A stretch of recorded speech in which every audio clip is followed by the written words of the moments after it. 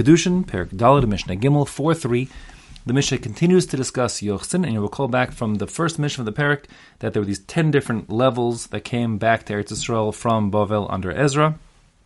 And we said basically, loosely speaking, there was a group of Jews that are called Kahal Hashem. Included in that Kahal Hashem were the Kohanim, Levim, Yisraelim, as well as the Chalalim. So those people are regular Jews called Kahal Hashem.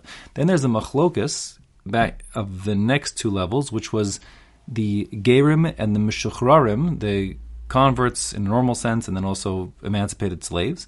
There's a question whether or not they are included in what's called Kahal Hashem.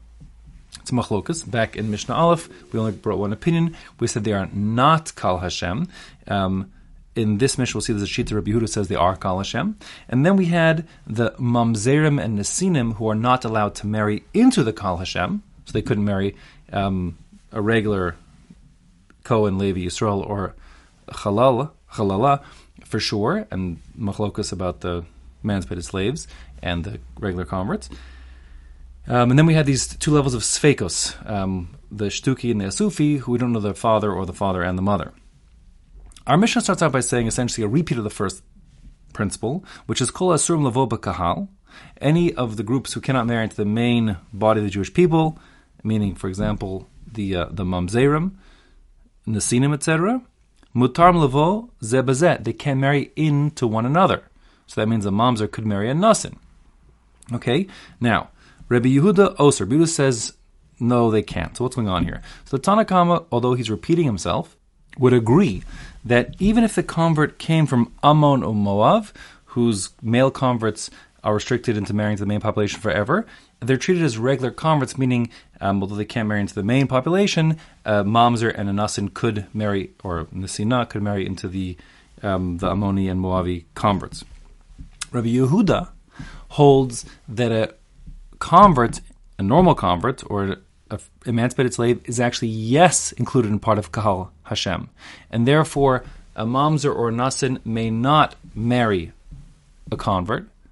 But since a convert that comes from Ammon or Moav cannot ever marry to the Jewish people, they're considered to be not part of the Kahal Hashem, meaning that even Rabbi Yehuda would agree that a Mamzer or a Nasin can marry them.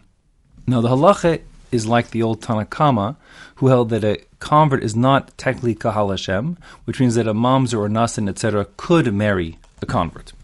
Okay? Now, that said, there's another shita here. We learned before that the dubious pedigreed people, meaning the Shtuki and the Sufi, who we don't know who either one or both the parents are, we said that they could marry a Mamzer, even though it's a suffix, maybe they're not Mamzerim.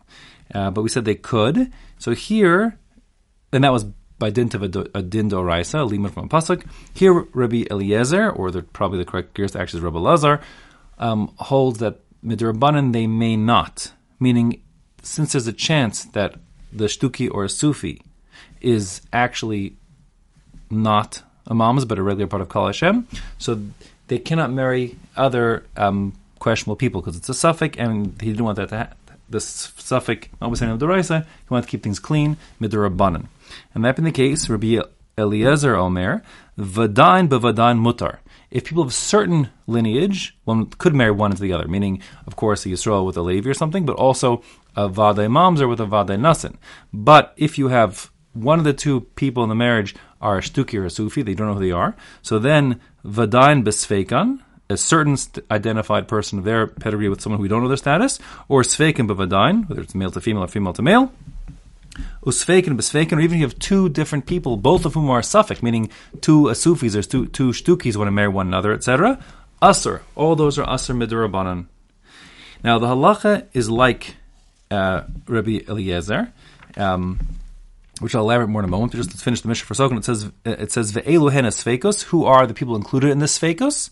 There's the Shtuki, the people who don't know who the father is, the Asufi, the people who don't know who either parent is, and the Kusi, if you recall the Kusim, they were people who, in the time of the Mishnah, were considered to be Jewish. So the suffix is not if they're Jewish or not. They are Jewish in the Mishnah's time. That's the assumption of the Mishnah here.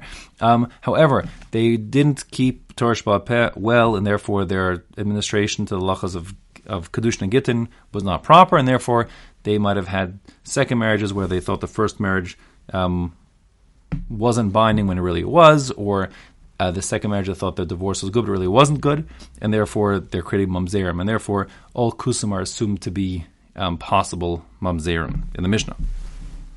So, like I said, the halacha is like Rabbi Elazar, meaning that we are machmir for this, and someone who of dubious status can't marry someone else of dubious status.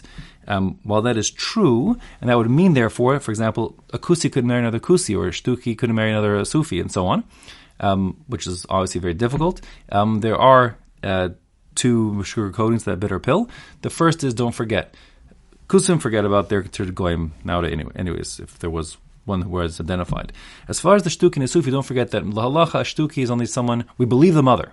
Therefore, it's someone who the mother didn't tell us, or wouldn't tell us, or couldn't tell us who the father was, and therefore we're not sure. Maybe it's a mamzer, but it's probably rather uncommon. And the sufi is someone who had been abandoned as a child in such a way that we thought the parents just wanted the child to die. It wasn't taken care of, it wasn't swaddled, it wasn't bris milah, it had to have a kimir around its neck, it wasn't a time of famine, and so on and so forth.